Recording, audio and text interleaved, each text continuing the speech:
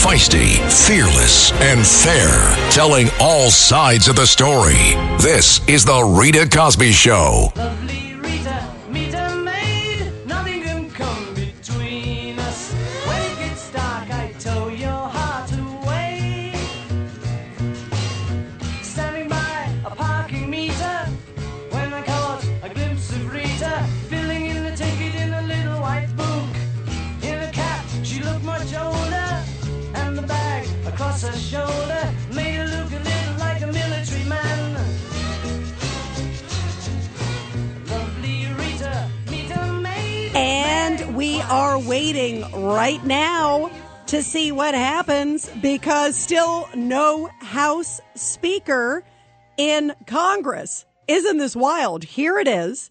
We have been waiting now. They did an 11th vote and still they don't have the 218 needed for a consensus. Isn't that incredible? And also, by the way, Congressman Matt Gaetz said, you know who I think should be Speaker? Donald Trump.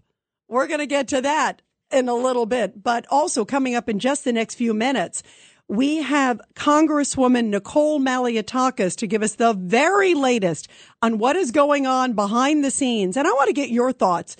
Do you think it's an exercise in democracy now that it's gone past day 3 and it starts day 4 tomorrow at noon Eastern time? Or is it an exercise in embarrassment? Where do you think this is headed? I think, first off, that it's a good thing that they're hashing out issues. They're talking, I think, the lone holdouts, the 20 or so. It's good they're talking about fiscal responsibility. It's good they're talking about a lot of these issues. On the other hand, at some point, they have to get together to figure out who's going to be Speaker, and especially if they want to get things done. Take a listen. Here is Congressman Andy Biggs, who is one of the holdouts. And this is what he had to say about now it dragging into 3 days. And I'm told this process is painful. It's embarrassing, I'm told. You know what it is? It's not dysfunction and it's not imperiling. What it is the exchange of ideas, an expression of support for people you want to be your leader in the next Congress. And Congresswoman Maria Salazar, who is backing McCarthy, by the way, she said just a little bit ago that she thinks that they are inching closer and closer and that potentially a number of these 20 holdouts may go over to the McCarthy side now that he's agreed to basically one person to have a vacation, to meaning not a vacation, but to vacate the House speakership. It wouldn't be a vacation, certainly for the speaker, if that happens. But Congresswoman Salazar says that she thinks that this is basically just democracy and work, and she knows that in a country like Cuba, that wouldn't be happening. Take a listen. This is the blessing. It's democracy. Democracy is messy. This is bad. We were supposed to be flying out to our different districts today. We're tired. We don't eat well. We may be losing our health coverage and our salary starting tomorrow. But still, it's much better than what the Cubans, the Nicaraguans, and the Venezuelans that I represent have in their countries of origin. So it's you count the blessings, and that's what I am doing right now. It's horrible. I don't like it. It's frustrating. These 20 holdouts do not understand that they're putting in danger the political capital that the American people put in the hands of the Republican Party. But still, they are being heard, and we respect them. And if they were to be in Cuba, they would be either in jail or facing the firing squad. Wow, that sure is a contrast. At least it is democracy, certainly in action. So will things budge? Congresswoman Salazar was saying that she thinks there is some headway being made in private discussions. What do you think? 1-800-848-9222, 1-800-848-9222. And joining us now for the very latest is the great Congresswoman from the Republican Party representing New York and, of course, the rest of America, Congresswoman Nicole Malliotakis. Congresswoman, so great to have you here. Happy New Year, Rita. Happy New Year to you too. And boy, you guys have had a busy and boisterous last few days. Kind of take us to where you think things are right now, Congresswoman. Well, I do believe that the representatives from both sides are making progress. Look, there's two groups of individuals within the 20, right? There are those who have legitimate concerns. They do want to see more power returned to the membership, as we all do. We all want to be able to represent our districts and move and advance our legislation and have a proper airing for our ideas. And then there's like two or three who are just never Kevin, will never really. They're not serious. They're not really willing to move forward because they're not really interested in governing. They just want to continue to, get media, sell books, and do whatever they do. And so we're focused on working with those who are truly serious about getting to a resolution here so we can move forward. The issue is that for months the conference has worked all together to discuss our ideas of how we can make the place a better functioning body. Right? None of us were happy with the way that Nancy Pelosi ran her reign of terror. We didn't want that to happen when Republicans were in charge. And Leader McCarthy has, in good faith, worked with us to hear our concerns, to incorporate our ideas, and to make changes to the House rules to make it function better.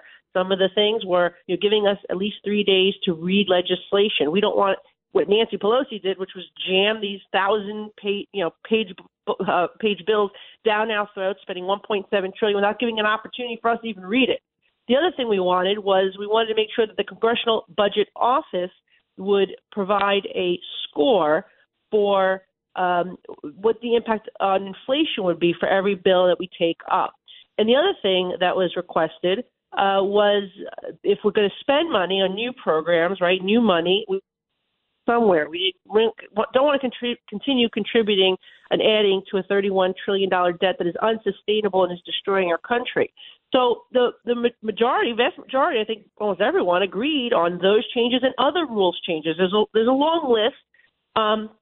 And so the leader has been very open and honest and working with everyone in a very good way to empower the members to help us be able to advance legislation. But the point is at what point do we move forward here? Now we are it's supposed to be the third day of session, and this is still going on and on and on, and it's dragging out to a point where it's affecting our ability to govern. We have bills that we've worked on for 2 years that we've been very eager to get to the floor for a vote. By now, we should have passed our Border Security Act. We should have passed my Prosecutors Must Prosecute Act to expose the rogue DAs in our country who refuse to do their job. We should have passed our bill to repeal and defund the 87,000 IRS army that Biden is attempting to put in place. We should have been able to pass a bill to prohibit Biden from raiding the strategic petroleum reserves and even selling oil that we need in this country to China. All those things that we should have been doing this first week. And instead, here we are still having this 10% holding out. And it's just not right that they're preventing Congress from moving forward at this point, because there's been a lot, as you played before, a clip from Maria. Well, a lot of discussions and concessions and agreements have been made, but it's been made by the entire body. Now they're holding the rest of us all hostage, not allowing us to move forward to do the job we were elected to do. So do you think, Congresswoman Malliotakis, that given what you just said, that it's a good bulk of the 20 are talking about obviously genuine issues, power for more people, representing their obviously constituents' interests, making sure it's not this bloated spending bill. Lots of noble, I think, intentions on those parts. Do you believe, at least that core group, that ultimately they'll be able to switch over to McCarthy and he could maybe ink it out? Or do you think it's going to go somewhere else? What's sort of your thought now? Well, my thought is, look, a lot of, as I said, a lot of those changes were supported by the entire conference and have been added to the rules package, which we cannot adopt, by the way, until we actually have a speaker. So that's the it's sort of like, we want to make these rules changes, but we can't do it until we actually have a speaker and we are sworn in, and then comes the rules vote. So I guess this rules list is getting longer and longer as the days go by. But I do believe that, there is an ability to get to the 218 as we continue down this path. I just believe that it needs to be done sooner rather than later, because we do need to begin to govern. We can't continue down this path, for weeks or even months. I mean, this has to end. In fact, today, the IRS wouldn't even help our office with a constituent who was a victim of identity theft because they're saying we're not sworn in members.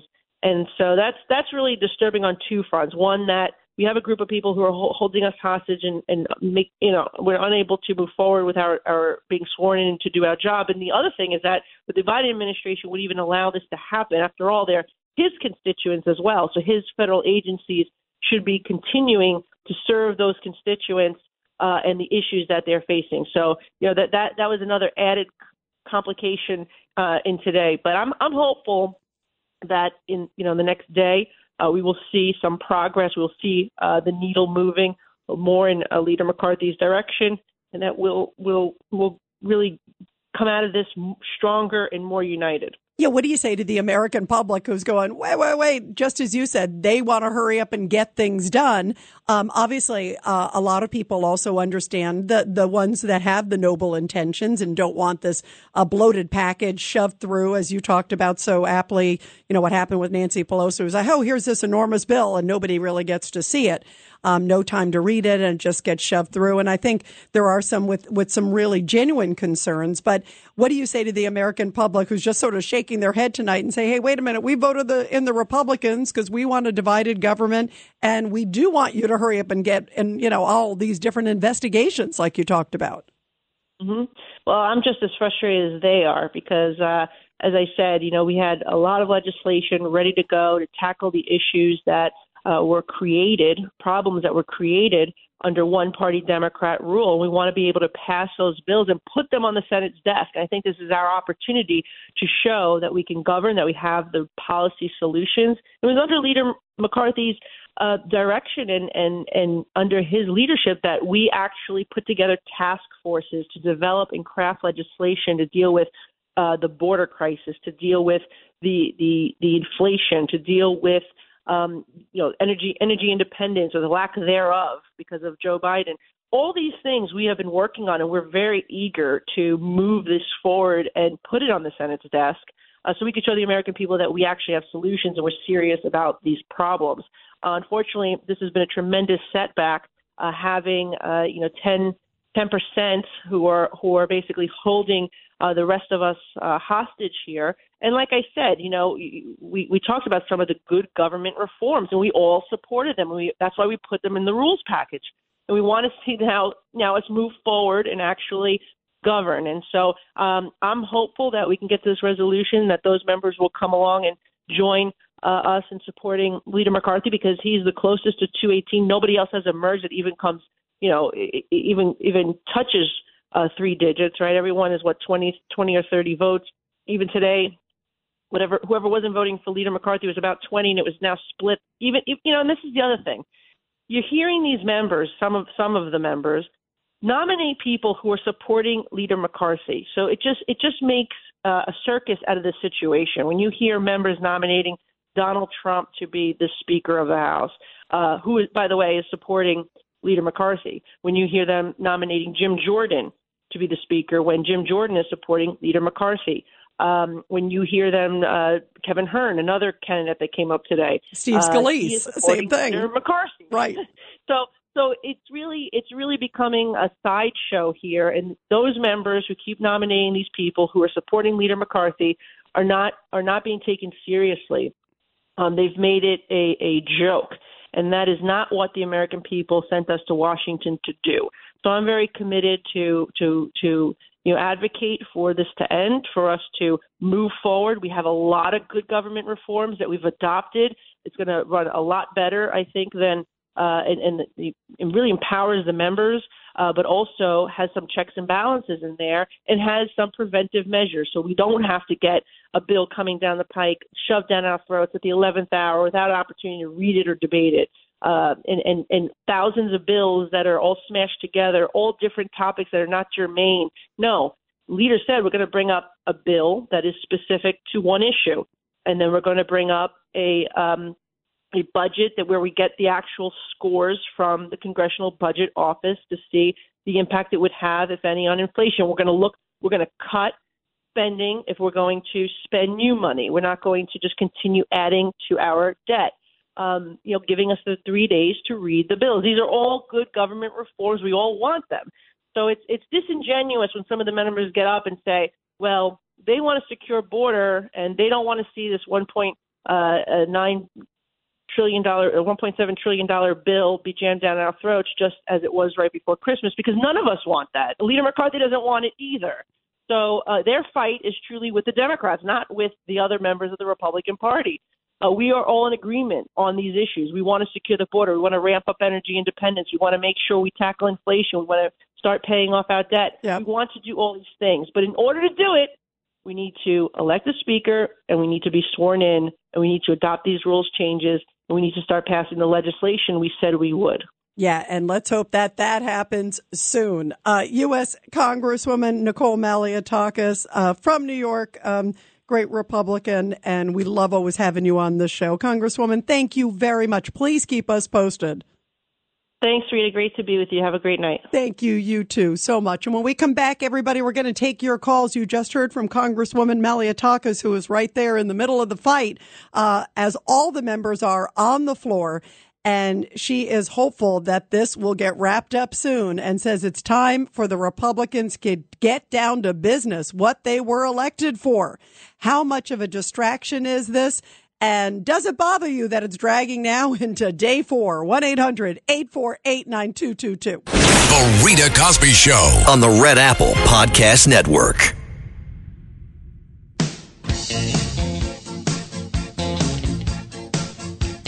And you are listening to The Rita Cosby Show. It is Groundhog Day on Capitol Hill. Tomorrow is day 4 of the voting for House Speaker. This has not happened, by the way. In 1923, it went to a 9th round. It has already gone to an 11th round. So tomorrow it goes to a 12th round. And you just heard from Congresswoman Malliotakis, who said she hopes that these holdouts, the 20 holdouts, that at least a big portion of them will come over so they can start to get to work. What is your reaction to all of this? 1-800-848-9222, 1-800-848-9222. Here is Congressman Don Bacon describing those holdouts. Take a listen. The House is shut down. We're not working on the issues that we campaigned on, like lowering inflation, securing the border, supporting our law enforcement, standing up to China. None of this is happening. All our committees are now shut down, and it's on these 20 people. They're embarrassing the House. They're embarrassing the Republicans. They're embarrassing our country. Or are they fighting for a noble cause and trying to make a statement? That's what Congressman Andy Biggs has to say. Take a listen. He's on the other side. I believe if you want to make change, you have to make change. Maintaining status quo is not an option today. I believe we've reached an existential crisis in this country. I look across and I see the left has captured virtually every institution. It is time that we reassert ourselves and put America back on the road to recovery. So where is this going? Again, as it goes to day 4 tomorrow. 1-800-848-9222. And you are listening to The Rita Cosby Show. Let's go to BJ, line 6. BJ, your thoughts. Well, it's nice to see Marjorie Taylor Greene and Santos are such friends, is what I've been witnessing. But by the way, I'm glad you brought that up. I saw them like laughing and giggling, and I'm thinking, what are they laughing about? Like, by the way, Santos is a laughing matter, but that's a whole other story. Go ahead. Yeah. No, 2 things. Number one, very important. This entire McCarthy fandango has revealed that we have another type of swamp creature, the self-dealer. These are the three people, the main ones, that went into McCarthy's office and told them, unless you give me a committee assignment, we're not voting for you. They didn't go there and say, unless you vote hard conservative, constitutional conservative, we'll vote for you. They said, we want to be in charge of these committees. So that swamp creature has emerged. And, that label fits any one of these 20 that have stepped forward now and have basically halted the government for the rest of us. Number two, we need a convention of states that will limit terms and will also put a cap on spending. And Andy Biggs is anti-convention of states. He voted against it in the state of Arizona. So that's what we need to see real change so that this type of disgrace never happens again. That's an interesting point, BJ. And your point about the ones who have gone in and said, give me a leadership position or else, that doesn't sound like they're after the American public. This is The Rita Cosby Show on the Red Apple Podcast Network. The Rita Cosby Show presents Back the Blue. And in tonight's Back the Blue story, a powerful story with a football connection, and it comes from Tampa, Florida, where police officers rescued a helicopter pilot after his aircraft lost power and crashed into the waters off of the Davis Islands. Now, Tampa police said the helicopter was finishing a sightseeing tour for a family of 3 when it lost power on the way back to the airport. Now, the helicopter apparently made a loud banging noise before losing power, causing the pilot to make a water landing near the Davis Islands Yacht Club. One of the survivors, a guy named Hunter Hupp, said, I was in the front and I asked the pilot if we just hit something. He said, no, but this isn't good. Fortunately for the helicopter's occupants, Tampa football Buccaneers quarterback Blaine Gabbert and his brothers just happened to be in the area and heard the crash. When they went to check it out, they spotted the survivors' life jackets and rode their jet skis to the crash site. After the Gabbert brothers saved the family of 3 and got them on their jet skis, Marine Patrol officers with the Tampa Police Department immediately went in and pulled the helicopter pilot also from the water. After the pilot was pulled out, body cam video showed him saying, the engine, I think, just quit on me. To which the officer told the pilot, glad you guys all got out. Now, the body cam video also showed the officers getting the Gabbert brothers information after the survivors were taken to safety. And an officer told them, way to be in the right spot, man, at the right time. What a great story, first of all, about somebody who's great on the field and off the field, Blaine Gabbert and his brothers, and, of course, the great work of Tampa police officers saving this family and also the pilot. And that's why I always love sharing the stories and honoring all of our great men and women in blue. Well, we are talking, of course, about things getting very heated on the floor of Congress. Today, things definitely ratcheted up. I mean, here it was day 3. They've done 11 votes. They still haven't gotten at least 20 members to budge on the GOP side. First, of course, they brought up Byron Donalds. They brought up Jim Jordan. They also brought up Steve Scalise. Now, a few other names emerged. And today, this is what Mark Thiessen, a conservative Republican strategist, had to say if this drags on. He says this doesn't look good for Kevin McCarthy. Take a listen to what Mark Thiessen had to say. If Kevin McCarthy can't wrap this up, on the 10th vote, the 11th vote, and then he's not going to do it.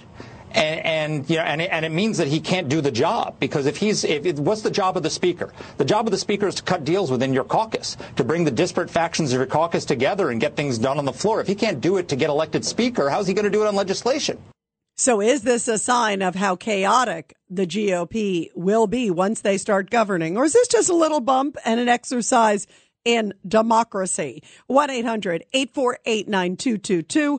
1-800-848-9222. Here's a little bit more from Mark Thiessen, who took a swipe at Matt Gaetz and Lauren Boebert, who are some of the most stalwart, basically, holdouts at this time. Doesn't look like it's shifting on the ballot. I mean, we're going into the 9th ballot, and the results are the same over and over again. And what's ironic here is that the people who are doing this, first of all, the opposition to McCarthy is not uniform. So, like, Chip Roy is a serious guy who is, he wants to empower conservatives and make sure that we try and get some of these reforms. And then there's some of the other ones are like, they're like the Joker and Batman. They just want to see the world burn. The Matt Gaetzes of the world, Lauren Boebert, who barely won her district. She's in a Republican district. She barely won re-election. These are the people who are the reason why candidates in their image are the reason why the Republican majority is so small. And it's as a result of it being that small, that's why they're empowered to do this. If they had a 20, 30 seat majority right now, Kevin McCarthy would have been Speaker days ago. So where do you see this headed? Well, listen, Matt Gaetz threw out another name today. Listen to who he suggested should be the Speaker. Gaetz. Donald John Trump. Trump.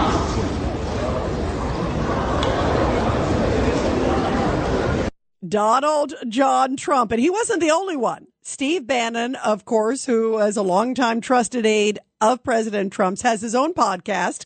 And on the podcast, he explained why he thinks Trump would be the ideal person right now to be House Speaker just for 100 days. He doesn't think it should be.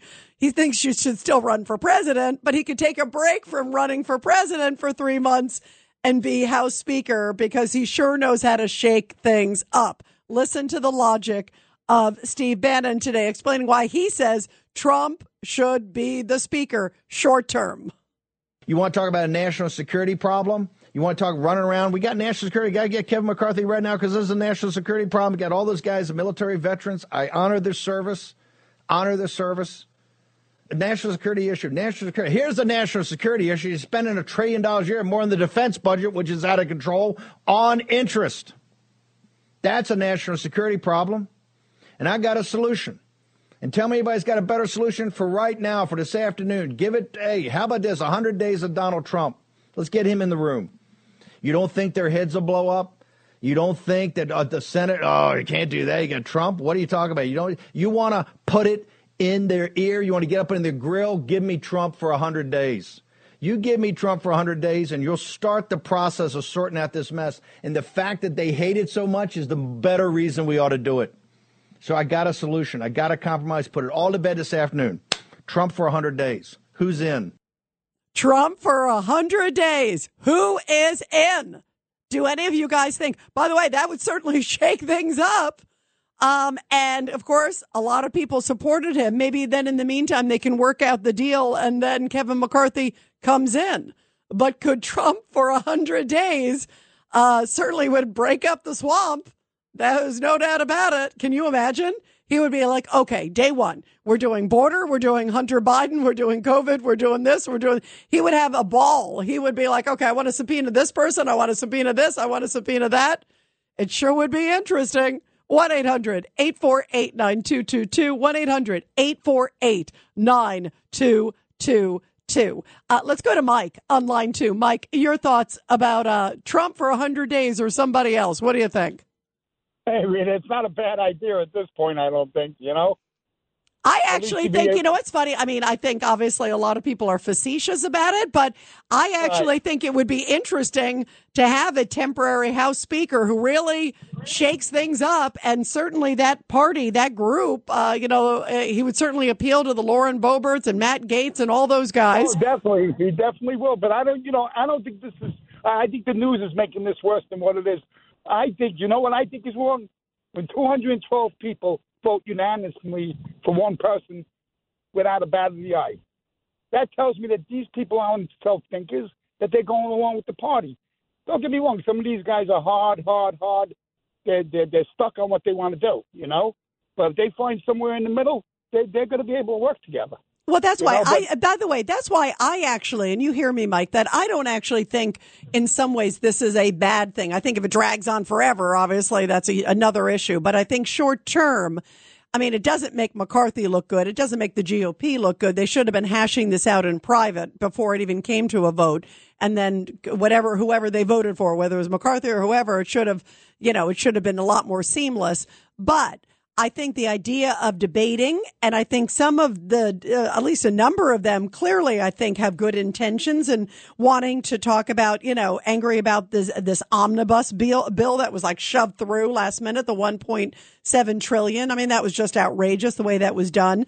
Fiscal responsibility, making sure that they have a greater say. Listen, that's why they were voted in. That's what their constituents want, too. So I don't begrudge the fight. I think there is something. I liked what Maria Salazar said, that, like, God, if it was in Cuba or somewhere else, or Venezuela, they'd have a firing squad for, going up against the leaders in the party.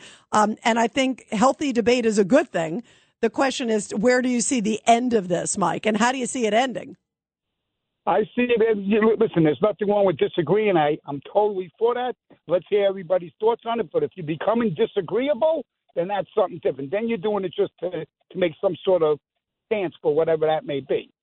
Yeah, and by the way, Mike, that's one of the things. Like, we just heard Nicole Malliotakis, the Congresswoman, saying that a number of these, a few of them behind closed doors, are saying, "Hey, I want to be leader of this committee. I want to be." That sounds very self-serving, as opposed to saying we want, the right kind of people to be in this position. If they're jockeying for their own, advancement as opposed to the advancement of the party, then that is a problem. I mean, some of them, you have to wonder what they're asking for behind closed doors. Are they trying to blackmail and say, basically, hey, if you don't pick me as leader of these 3 committees, then I'm not going to vote for you. That's not the way it should go. It should go, hey, here's some of the rules that should change. Whoever goes there, then that's a noble fight. So I hear you, Mike. Very interesting. 1-800-848-9222, 1-800-848-9222. Let's go to Don in Virginia. Don, your thoughts about where this goes? Well, I want to address that Congresswoman you had on earlier. Yep, Nicole Malliotakis, yep. She's either ignorant or she knows what she said and is purposely avoiding it. What she said is that McCarthy is cutting deals left and right. Now, here's a man who wouldn't talk to the caucus or the conservatives before the midterms, thinking he didn't need them. Now that he needs them, he's crawling to them and starting making deals left and right. This is a man who didn't stop or didn't put up a fight with this omnibus bill and any other spending bill that came across the desk. And yet he's cutting deals. But then what she said to me is crucial, I think, that they need to have a speaker before those deals can become official. Now, as far as I'm concerned, McCarthy cannot be trusted. That if he has to be voted in as speaker, he could turn right around and say, well, I really don't think this is going to work. We've done some investigation, yada, yada, yada. Yeah, the only problem is, Don, he did agree by many accounts. Hang on one second, because he did agree by a number of accounts that he would vacate his position if one person doesn't want him to stay there. I mean, if you think about that, that's almost political suicide, and he did agree to that. So that they could say, hey, you didn't stick to your promise. That's a pretty easy thing to get rid of him if he doesn't stick to the promises. One person just vocally comes out and says something. So I think that he would be bound to a number of these things, especially because it has gotten so heated. I think now he would have to. The question is, like you just said, there is some concern that he was flipping and flopping on a number of issues. What she's saying is that a lot of these things were agreed to before, not the one person vacate, but some of the other things were agreed to before, and that she believes at least 2 or 3 of the people are just really holding out because they want to sort of gratify themselves and get higher up on the pecking order. As opposed to what they're really talking about publicly, that they're saying privately something different is what they want. And that's not appropriate. But I think the fight for fiscal responsibility and more representation from American public and a number of these things. I mean, I agree. I think the swamp needs to be, vacuumed out. And whoever can put some pressure on that, I think, is a good thing. So I absolutely agree with a lot of what you're saying there, Don. Let's go to Eric, line 2. Eric, your thoughts. Hey, Rita. Trump for 100 days, that's brilliant. I'd love to know who thought of that.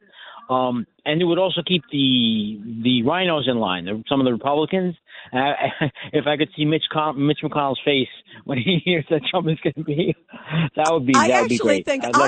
You know, it's funny. I actually think it would be kind of interesting right now to have somebody there who would kind of clean up shop, right? And then if it goes back to where it turns out to be McCarthy after that, then it's like, okay, here you go. You know, here you can have it back. I'm going to continue my run for president.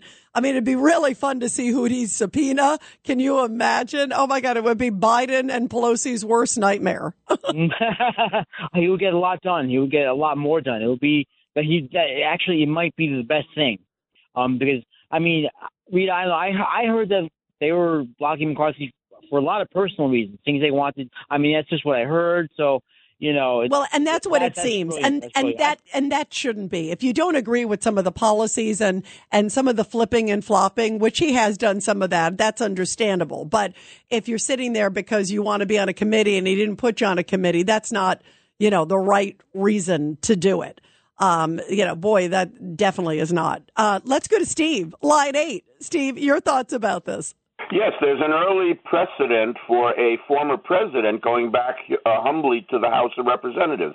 John Quincy Adams, the son of John Adams, who was also an ambassador to Europe and a lawyer who famously represented the Amistad trial, returned to the House of Representatives after he served his term as president, and he was very successful. And he made a lot of friends. He was a very brilliant man as well.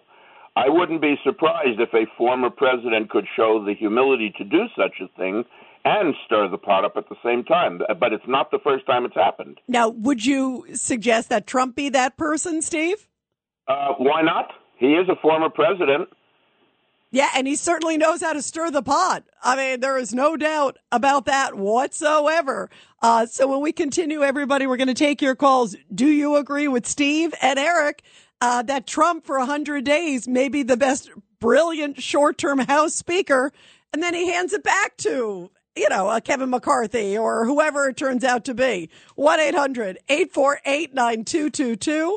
1-800-848-9222. The Rita Cosby Show.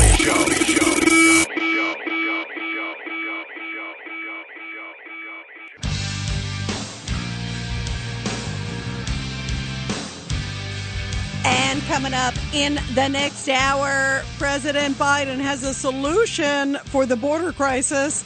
Give the illegal migrants an app. That's really going to solve everything for them. And he doesn't say a thing about border security. In fact, what he talked about today was basically getting more through quicker, getting through this electronic process so we can just kind of hasten the process. And he is going to the border. He's going to El Paso. We're going to talk about that in the next hour because, boy, he seems clueless. He also called, by the way, Vice President Kamala Harris president and couldn't get his stats right on fentanyl to save his life. So there's a lot to talk about there. We're going to talk about that in the next hour. Meantime, some Republicans are throwing out President Trump as the House Speaker just for 100 days to clean up the swamp and then hand deliver it to somebody else. 1-800-848-9222. Let's go to Teddy on line 1. Ted, your thoughts about this?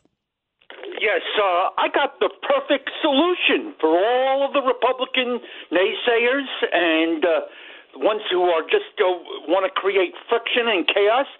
Hakeem Jeffries would be the perfect person to be the Speaker of the House. You mean the election denier, Hakeem Jeffries from New York? You're talking about the Democrat, right?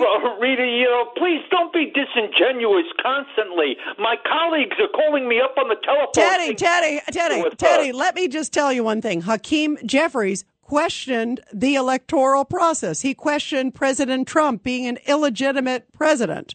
So he did do that, actually. So you should really look at your facts before you call me. But Rita, he didn't go out and demonstrate and cause chaos and By the way, Teddy, hang on one second. And you can call me tomorrow about January 6th because it will be an anniversary tomorrow, which Biden will happily celebrate at the White House, which he will every day is January 6th, to President Biden. But President Trump also didn't go and protest at the Capitol either and go into the Capitol either. So, Hakeem Jeffries is clearly the Democratic leader, but he's not going to be the GOP leader. But yes, he did question President Trump's legitimacy. So you have to be fair when it happens on both sides, Ted. We'll take your call, though. I'm sure you'll call me tomorrow on January 6th, your favorite day, too, Teddy. Thank you very much. Let's go to Adam on line 6. Adam, go ahead. Hi there. I think that you guys have no idea what's coming for the Republican Party. I mean, I'm sitting with a bag of popcorn watching this right now. Trump has lost you guys the last two major elections. You had the worst showing ever of a GOP constituency in this midterm, and yet you're doubling down on the QAnon, election denier crazies that have infiltrated your party. And you're even talking about bringing the very guy. First of all, Adam, it's not my party. That's one. And two, in terms of President Trump, there are a number of people who are throwing his name out, and he's still packing stadiums, Adam. I mean, I think you're foolish to count him out. He is the only person who's announced he's running for president so far. Obviously, you're a Democrat. But who knows where this is going to go? Clearly, there are problems in the Republican Party. I'll give you that. And there's no panacea right now, but he is still turning out a big crowd. And people counted him out when he went down the escalator, and they did it at their own peril. Let's go to Pete, line 7. Pete, your thoughts? Hey, Rita, my prediction might come true. I've been yapping about Trump being Speaker of the House for a long time on all the shows, and truth of the matter, I think it'd be the greatest thing, And then that Steve Scalise, he got shot. He knows what violence is. I mean, he would really speak up for us because right now our country is in chaos. I mean, I went in Manhattan the other day and in the streets, forget about it. The tension, it cuts you like a knife. You got to walk around. You got to be ready to defend yourself. Well, Pete, you bring up a great point that the country's in trouble and you need fighters in there. There is no question. And that's why, when I hear even the ones who are fighting, the holdouts, I think some of their intentions are noble. I don't like when I hear people, say, they got to fall in line. I think a good, healthy discussion is not a bad thing. And I think just pushing bills through without, people in the party looking at it is an issue. Let's go to Judith real quick. Line 6. Judith, you're real quick. Hi, thanks.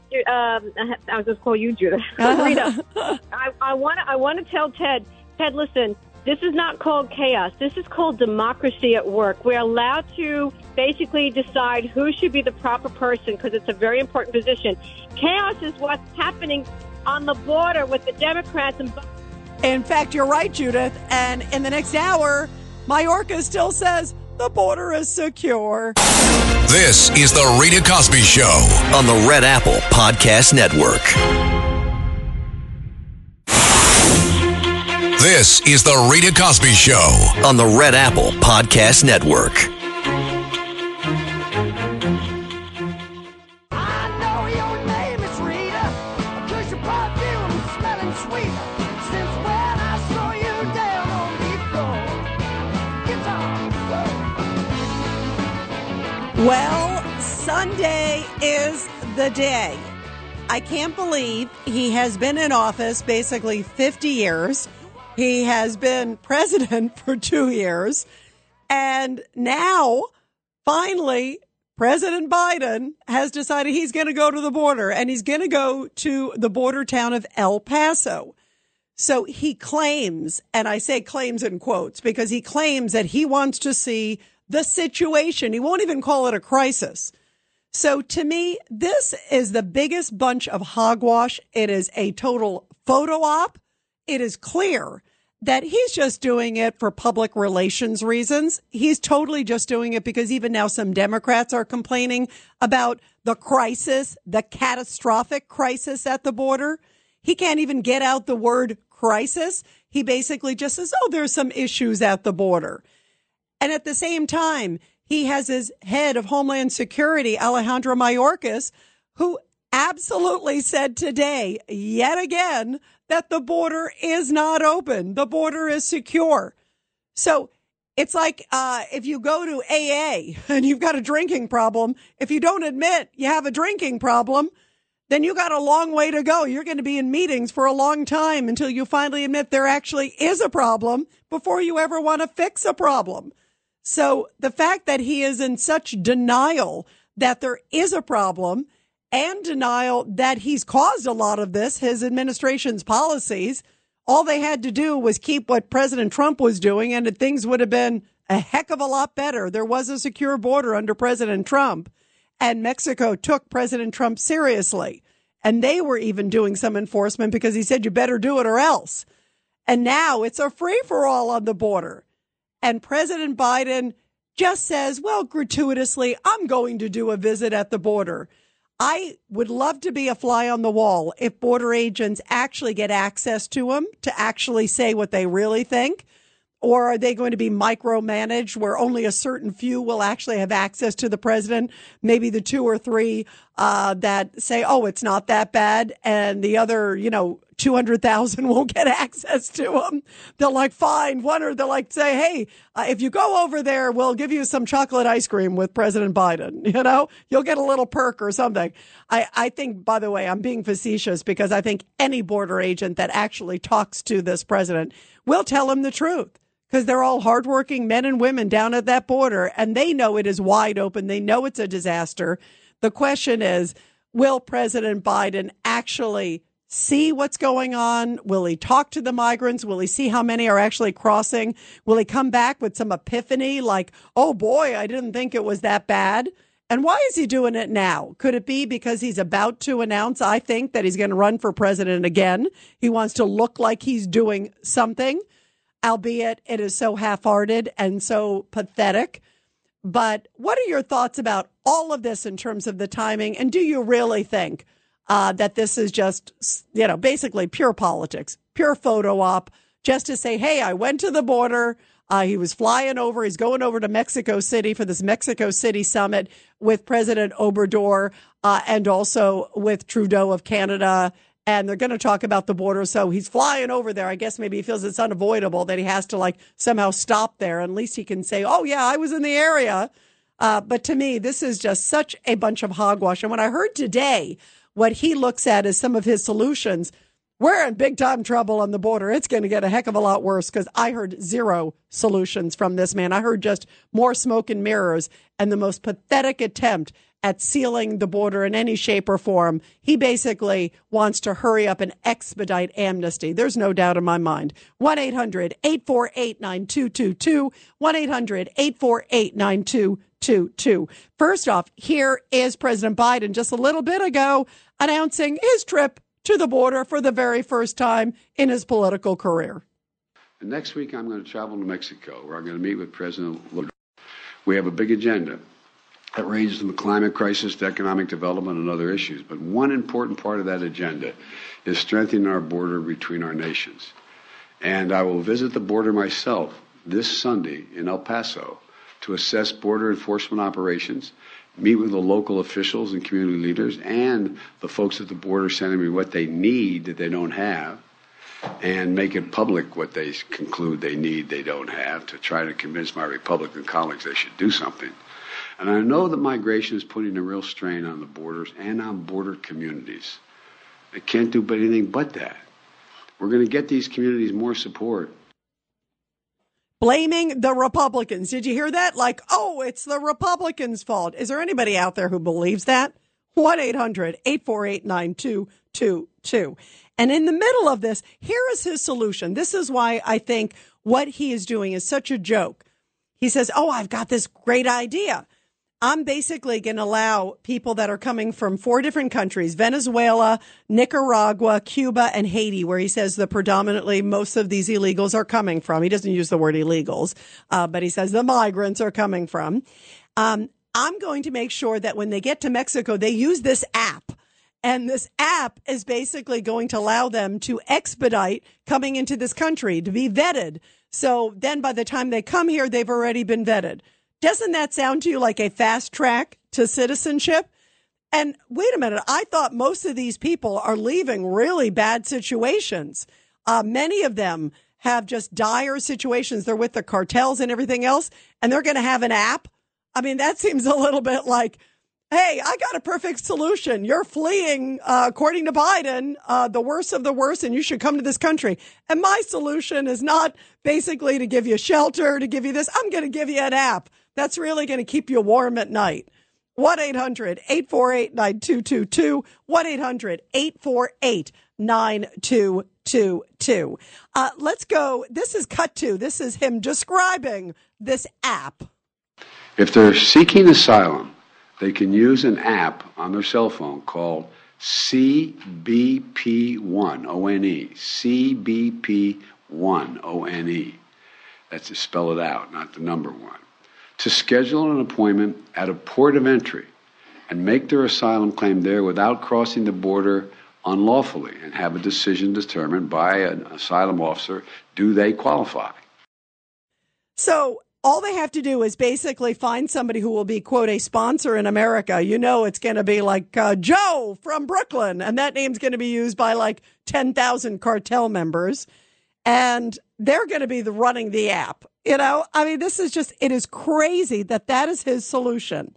And then if it doesn't get crazier, he doesn't even know about fentanyl. He has only basically said the word fentanyl. I've heard him only say it, I think, like once or twice. I think I've heard it once. I'm giving him the benefit of the doubt that maybe he'd said it another time. But he's only said it once, and it was on opioid overdose day. And he didn't even say it in relation to the border. He just said, oh, fentanyl is a dangerous thing. And now let's move on, because he didn't want to draw attention to the border. And remember, he was asked when he was at a border state prior to the midterms. Remember, he went to Arizona.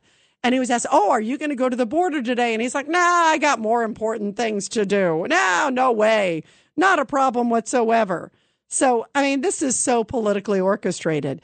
So now he comes out today as if he's the expert on fentanyl. And remember, just the tiniest dose of fentanyl can actually kill somebody.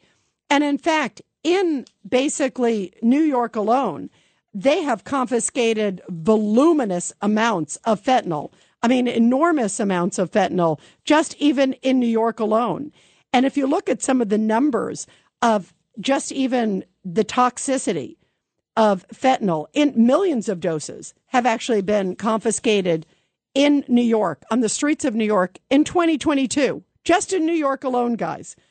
And it is so toxic and so deadly that just the tiniest amount. We had a DEA agent here who was on the show, Frank Tarantino, the New York special agent in charge.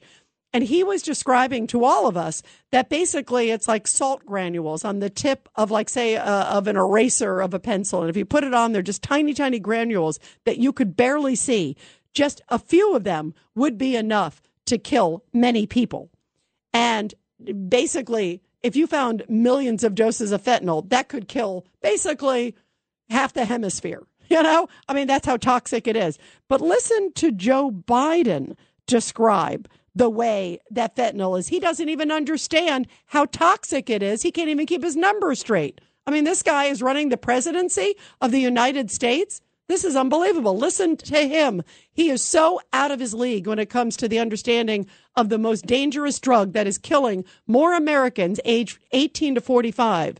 You would think he'd get his numbers right. Since August of last year, Customs and Border Patrol have seized more than 20,000 pounds of deadly fentanyl. That's enough to kill as many as 1,000 people in this country. 20,000 pounds of fentanyl. Now, 20,000 pounds of fentanyl would kill basically half the world, just so you understand how toxic it is. And he thinks it would kill 1,000 people. This guy has no clue. And then he further is asked also, he's talking about, you know, the serious issue of the border and everything else. He can't even figure out if he's president or if Kamala Harris is the president. He called her the president again today. Listen to this exchange. This is cut number 4. And this is him basically applauding his border czar, the president of the United States, Kamala Harris. Well, President Harris led this effort to make things better in the countries from which they are leaving. And thanks to her leadership, she's been able to generate more than $3.2 billion from the private sector to create jobs and opportunities in El Salvador, Honduras, and Guatemala. Thank goodness for border czar President Kamala Harris, quoted directly from President Joe Biden. Boy, are we in trouble, guys. 1-800-848-9222. Let's go to George. Let's go to George on line 7. Go ahead, George. Hi, Rita. I think you're spot on. And, if he didn't even have to go to the border, this is all optics. Because as president, you're supposed to know what's going on no matter where you are. You're supposed to be able to run the country from wherever you are. So if he didn't know, he should be impeached. And if he did know, he should be impeached. Plain and simple. So now why do you believe just because either he knew and has ignored it, which I absolutely think is the case. There's no way. How could you not know? Don't you think, George? I mean, all you have to do is turn on, one news station. If you watched, Fox News or Newsmax or any of the conservative media, if you watched it for 5 seconds, you would see that there's a river of people coming on any given day. And all you have to do is ask Mayorkas, hey, Alejandro, privately, how bad is it? I think privately he would give him the honest answer. So to me, I can't imagine him not knowing. What do you think, George? Well, I think that he's just a stooge. He's a puppet. And there's a bigger force that people around him want this thing. They want this to happen. They want actually 10 million by the time he's finished. And that's going to happen. And he's just doing what he's told. He says it all the time. He says, I've been told to call on this person, we're working out the details of going and dealing with going to the border. What details? You buy a ticket, you go. He doesn't have to buy a ticket. Just go on Air Force One and go. Right. And by the way, did you hear what he said today? This was interesting, George. He claimed part of the reason he was waiting to go to the border was because of Title 42. He said, I was waiting to see what was happening with Title 42. What a bunch of hogwash. He didn't have to wait to go to Title 42. He could have gone, whenever. He could have gone in the last 2 years. He could have done. It just showed he's never cared about the border. And I agree with you that he is being guided, but I seem to think he clearly has the same intent, because if he genuinely cared about the border, he would have gone even while he was senator, and he didn't go then either. So it's like, what border? Who cares? And it's shocking to me at a time where we are so worried about our national security and worried about crime and so many issues. It is just, it is a dereliction of duty. I agree with you, George. We're going to continue with your calls after the break, everybody. 1-800-848-9222. Biden says, hey, migrants, don't worry. Come on in and we'll give you an app. What do you think about that? The Rita Cosby Show on the Red Apple Podcast Network.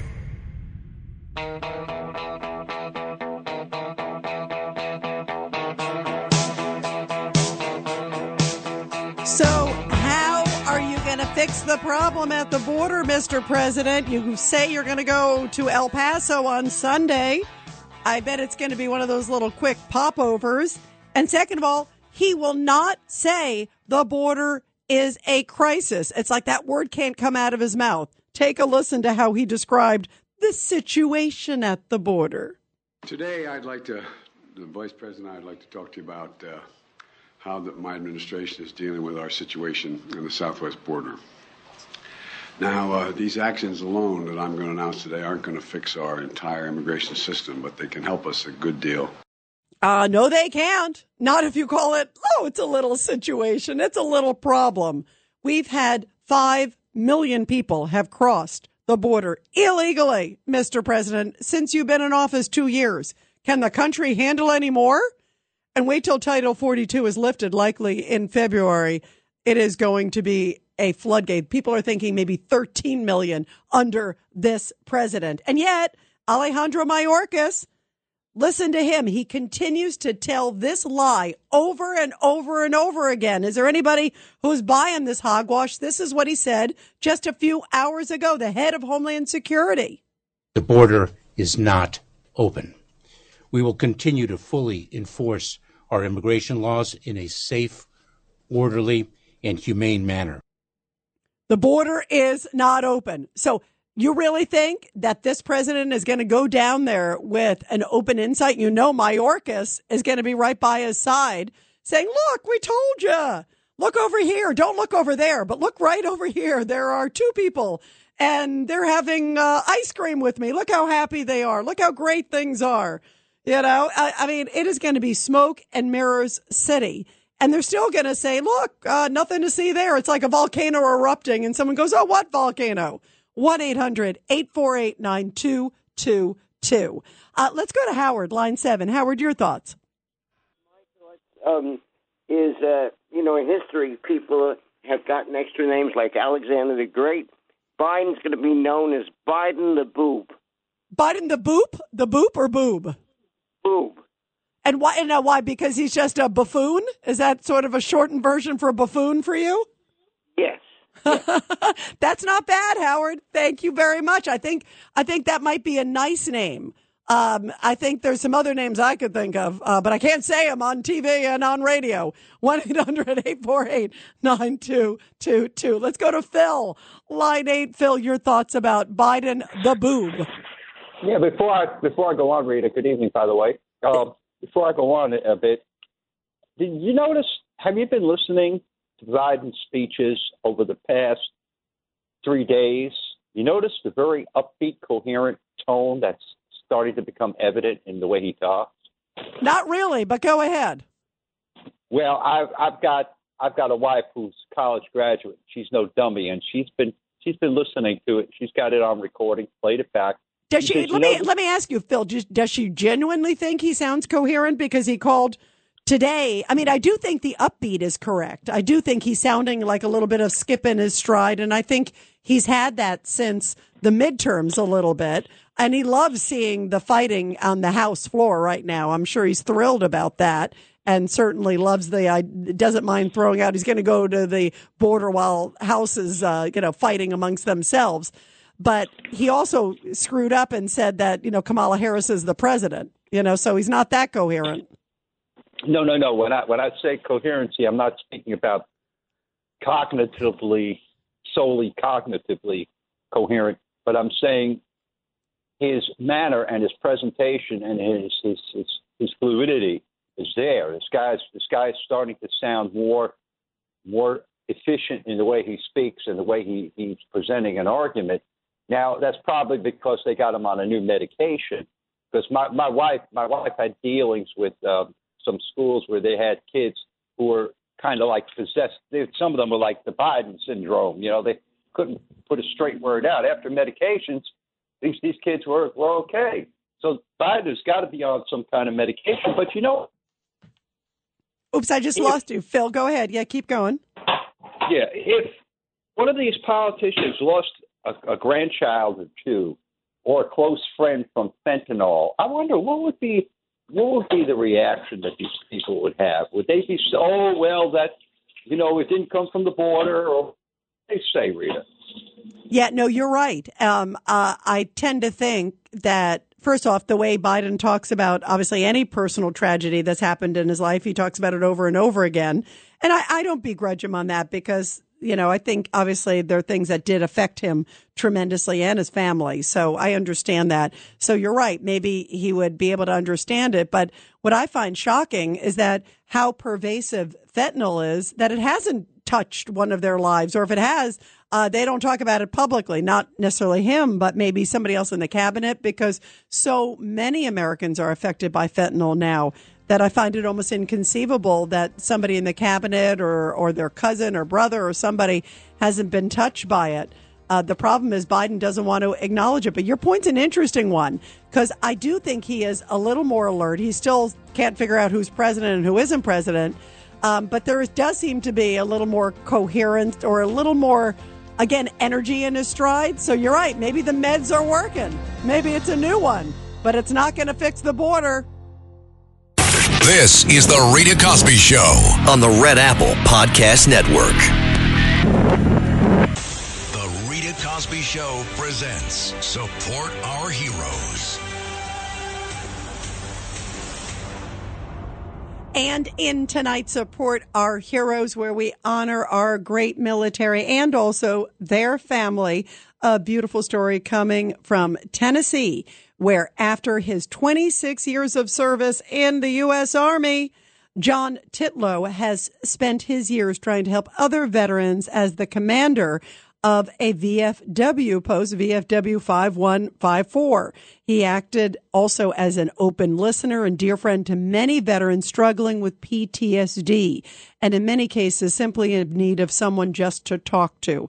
And so this week at the VFW Hall, he was surprised with the Colonel Aide-de-Camp Award, which is the highest honor that the governor can give a Tennessee citizen. Upon receiving the award, Titlow stood before all and said, "You could give me the Medal of Honor right now, and I take this over that." He also seemed very surprised and thanked everybody who served alongside him. He said, "It's also not about me. It's about all of you. It's about those who I fought with." Humility is clearly one of the reasons that he was also selected. And he further said, "I appreciate this from my whole heart. I really do. This drives me to do so much more for my brothers and sisters." And how beautiful that he was honored for his work, not just during the military, but everything he is doing now for veterans, especially those struggling with PTSD, and helping them now at the VFW Hall. And I love doing these stories every night here on the Rita Cosby Show, where we honor our great, great military and, of course, their families. Well, we are talking about President Biden, who announced just a few hours ago that his visit is going to be this Sunday to the city of El Paso, the border town.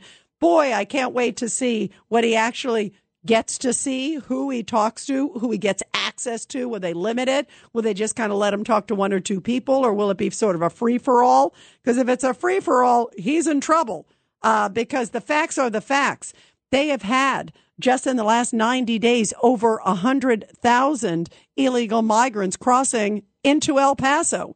So much so that the citizens there are feeling overwhelmed and overrun. The shelters can't house anymore. They're literally putting them on the streets. Some of them are sleeping with those metal sheets. You know, after people run the marathons, you see them with those metal sheets just to sort of keep warm. You see them sitting now on the streets in El Paso, literally like mothers with little kids or kids by themselves even, with these like metal sheets sort of protecting them just to keep them warm because there's no room there. There's just no room there. And also, there are citizens there. I've talked to residents that are in El Paso, and they say they're scared to death that migrants are showing up at their house in the middle of the night. One woman was telling me how like she had somebody peeping into the window looking at their daughter. That's kind of scary. Finding clothes like in their ranch, finding clothes in the barn, finding them crossing in the middle of the night, hearing them crossing, breaking into their homes.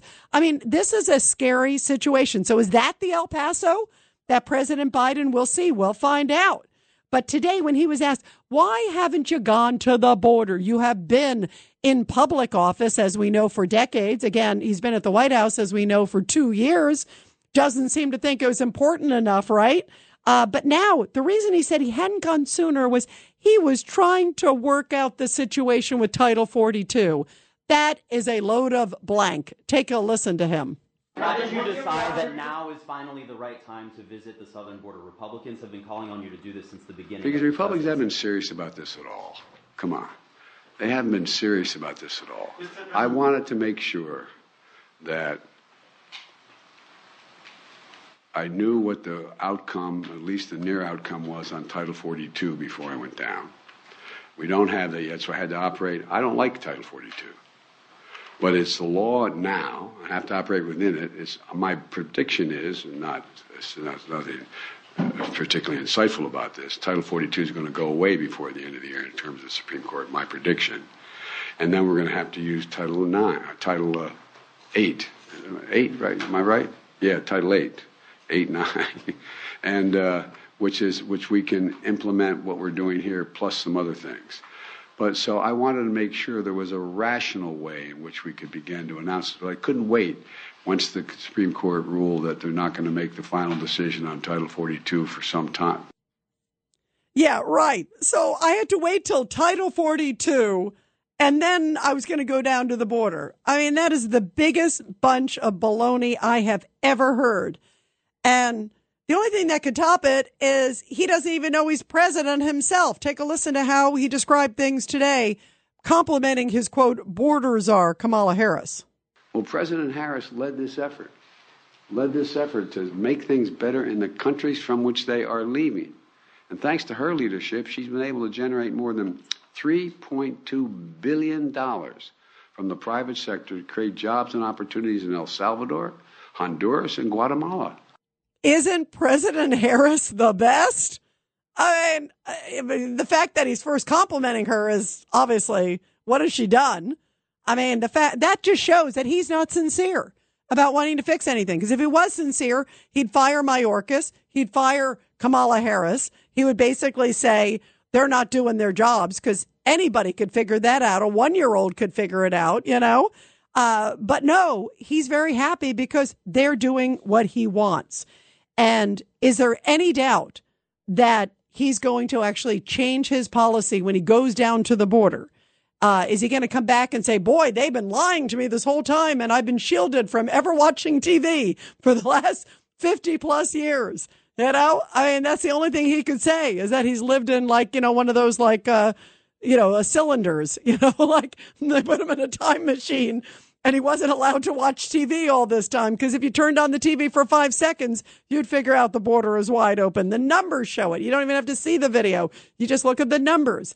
So that is why the head of the Border Patrol Council, like Brandon Judd, said this visit is likely not going to accomplish anything, and that border agents do not trust this president or this administration. Listen to what he says. Based upon what Secretary Mayorkas just said, it's not going to be a good reception, and it shouldn't be a good reception. When you hear rhetoric that the border is not open, when all of the evidence clearly shows that the border is wide open, you can't expect Border Patrol agents to be happy about what this administration is currently doing. And here is a little bit more from Brandon Judd, who just said he doesn't buy with this administration trying to pretend like now, oh, they got a solution. An app? I mean, what a bunch of baloney. Go ahead. That's the nicest thing I can say. If they actually implement that, yes, it is going to be a game changer.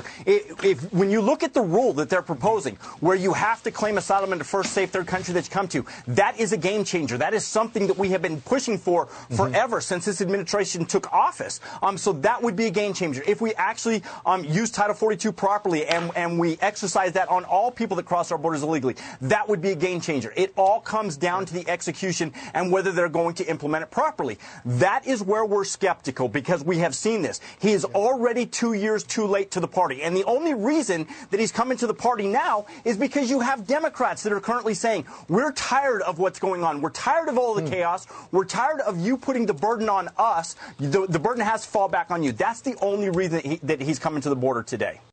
The only reason he's coming is he needs to say, yeah, I did go there. Even the Democrats, a number of them are frustrated. I mean, we've heard even, you know, New York City Mayor Eric Adams complaining, but he's not pointing the finger at Biden. He's pointing the finger at the issues and how many are coming into town.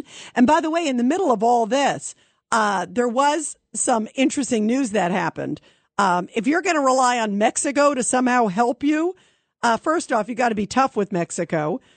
Second of all, this is really interesting. In the last few hours, they arrested the son of El Chapo, you know, the El Chapo crazy drug dealer, the cartel leader, right? So they got one of El Chapo's sons, Ovidio Guzman Lopez, who is a drug dealer, just like his dad, in the family. It's a family business, right?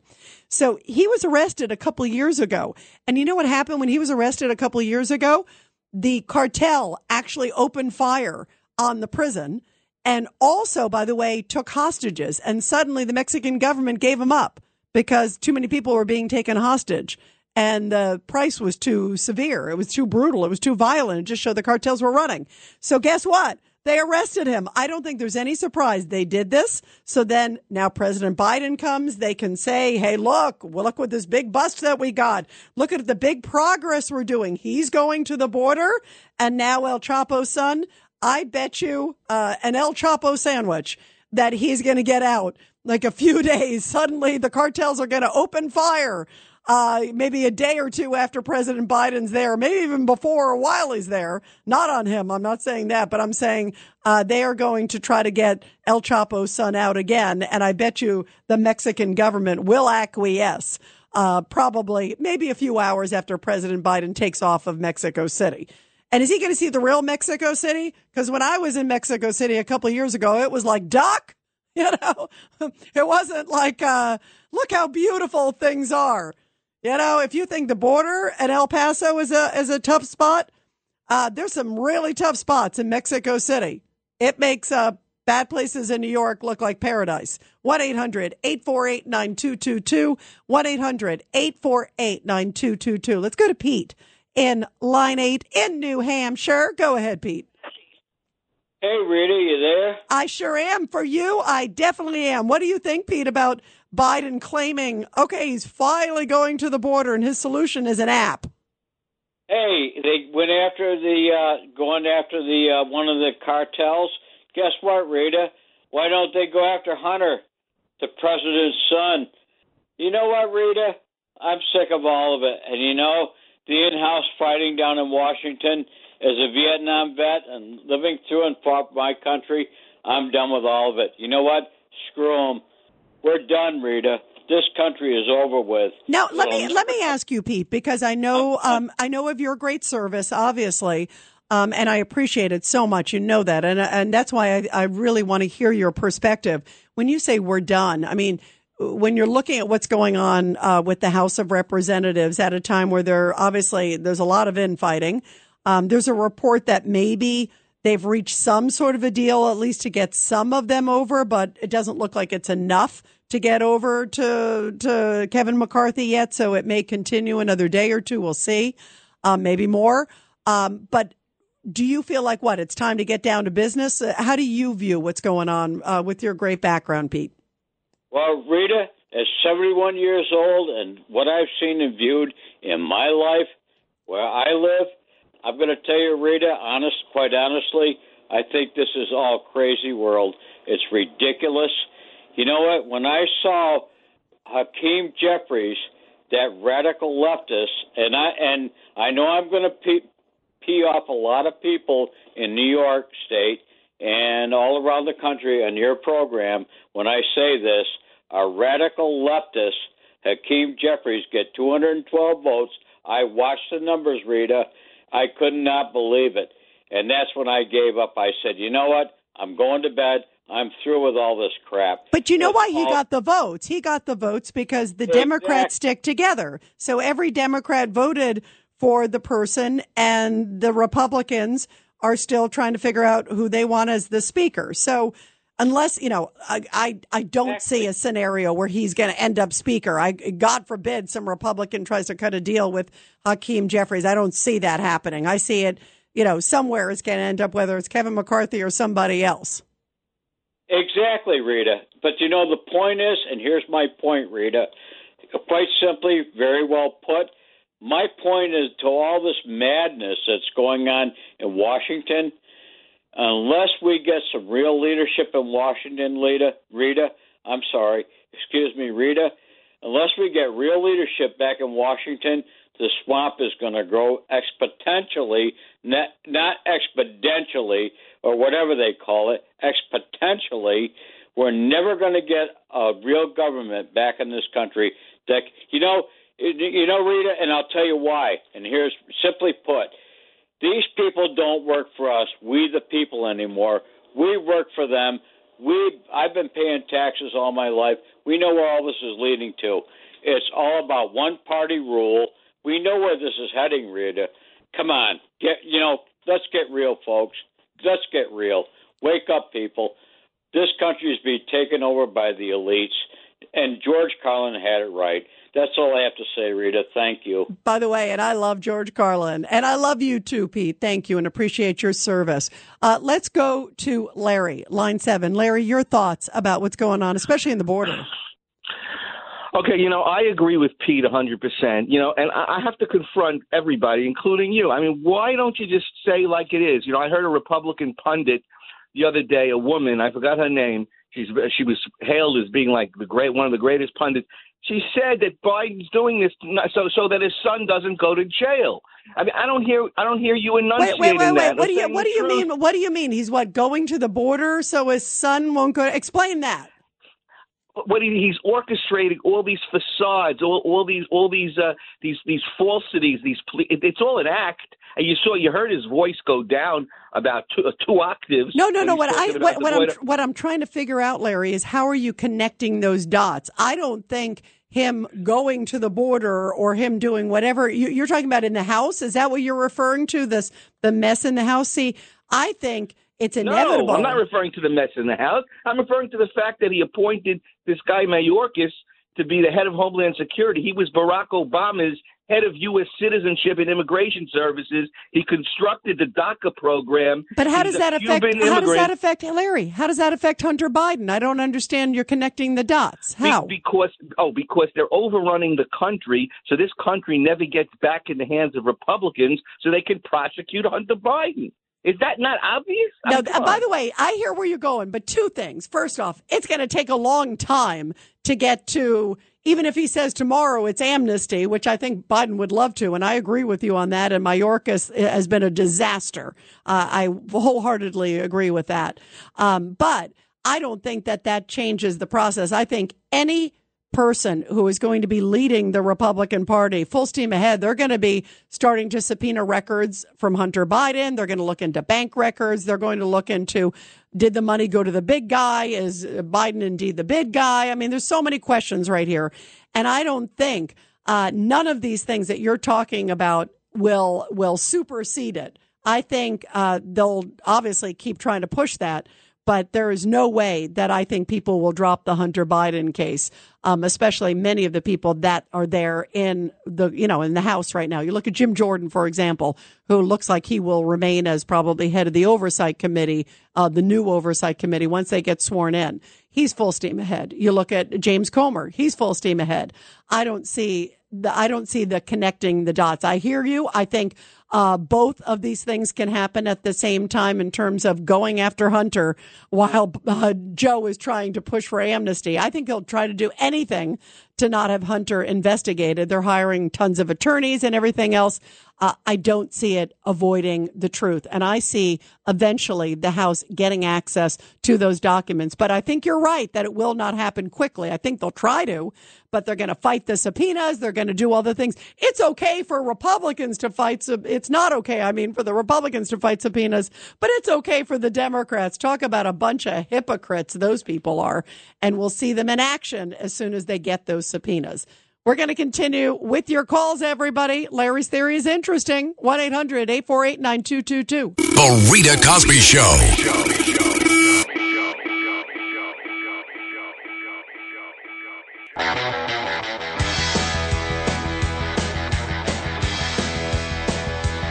Well, Biden says he's going to the border, but he's blaming Republicans, and he's calling Kamala Harris the president of the United States. This is just all smoke and mirrors. And listen to Judge Janine's take on all this. It's very hard for me to applaud Joe Biden, and I'll tell you why. The speech today pretty much says it all. The speech that he gave today, a quote is, "The process is orderly, it's safe and humane, and it works." This guy is going to gaslight us when he goes there. He's going to talk about how great it is. He's not going to talk about the mess. And he isn't going to talk about the mess. He won't even call it a mess. He's like the situation as if somebody stubbed their toe. 5 million people have crossed the border. We've had 100,000 fentanyl deaths, leading cause of death, Americans 18 to 45. I would say it's a crisis. It's beyond a crisis, and it may be irreparable thanks to this president. Let's go to Rick, line 4. Rick, your thoughts. Hey, Rita, sorry for falling asleep on you last night. It was the wrong day. Oh, wait a minute. When did you fall asleep? I think we went to you and you weren't there. How could you ever fall asleep on it? Rick, this will never happen again, I promise. I was there, but I was only half awake. I was trying to tell you about. Well, then you know what? Then you were like Biden today, half awake. Yes. So that's all right. Half as coherent as Biden. Imagine that. Oh, God. Okay, so go ahead, Rick. Anyway, I was trying to tell you, UN Agenda 21 biodiversity map, if you look it up, you'll see that the future America does not have a border. And And my big joke for the night is that he's going down to Mexico to design an escalator from Mexico to the United States. By the way, I think he would love it because then he can get more of them in illegally, faster, quicker, whatever works, because he doesn't seem to care. And it's downright frightening. Let's go to Jeff, line 5. Jeff, your thoughts. Hello, Rita. I agree with something you said. Two quick things about the border. And one was the first part of your show. Give Trump 100 days as the speaker. He gets things done. He has the record, Rita. You know, remember he had all them investigations, Russian collusion, blah, blah, blah. They were chasing him down. He didn't care. He worked like a dog. He got so many things done, including closing the border. And now we got President Harris, who's making it worse. She is the president, after all. The other guys are asleep. He's really not the president. Yeah, well, Biden, Biden said she was the president today. It's like the right. 20th time he's ever said it, right? But and then, Rita, of course, the pity of it, and you know, and some of these people, like the governor of Texas, what's his name again? Abbott. Yeah, he's doing really, so many different things that he wouldn't normally do. It's like working in wartime, you know. It is. El Paso hospitals, they're overrun. Migrants, influenza, fentanyl, COVID, force fights. You know what? You know what's interesting, Jeff? You brought up a lot of the issues. It's going to be interesting if Biden goes and sees that.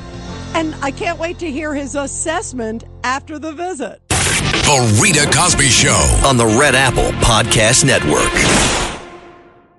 This is Greg Kelly for Priority Gold. What does it mean to be America's precious metals dealer? It means that you're in touch with the hearts and minds of those who love this country, value our freedom, and want to protect the future. Priority Gold is that precious metals dealer. They've helped thousands of Americans back their retirement with solid gold and silver. Call Priority Gold at 888-506-6439. Receive free shipping, free storage, a free investment guide, and one of the best purchase experiences in the industry. Call now or go to PriorityGold.com.